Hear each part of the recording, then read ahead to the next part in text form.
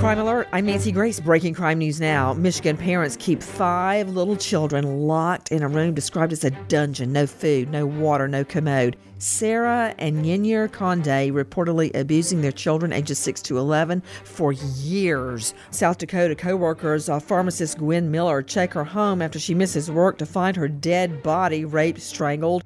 Half a century later, cops charge Eugene Field using DNA in a genealogy website.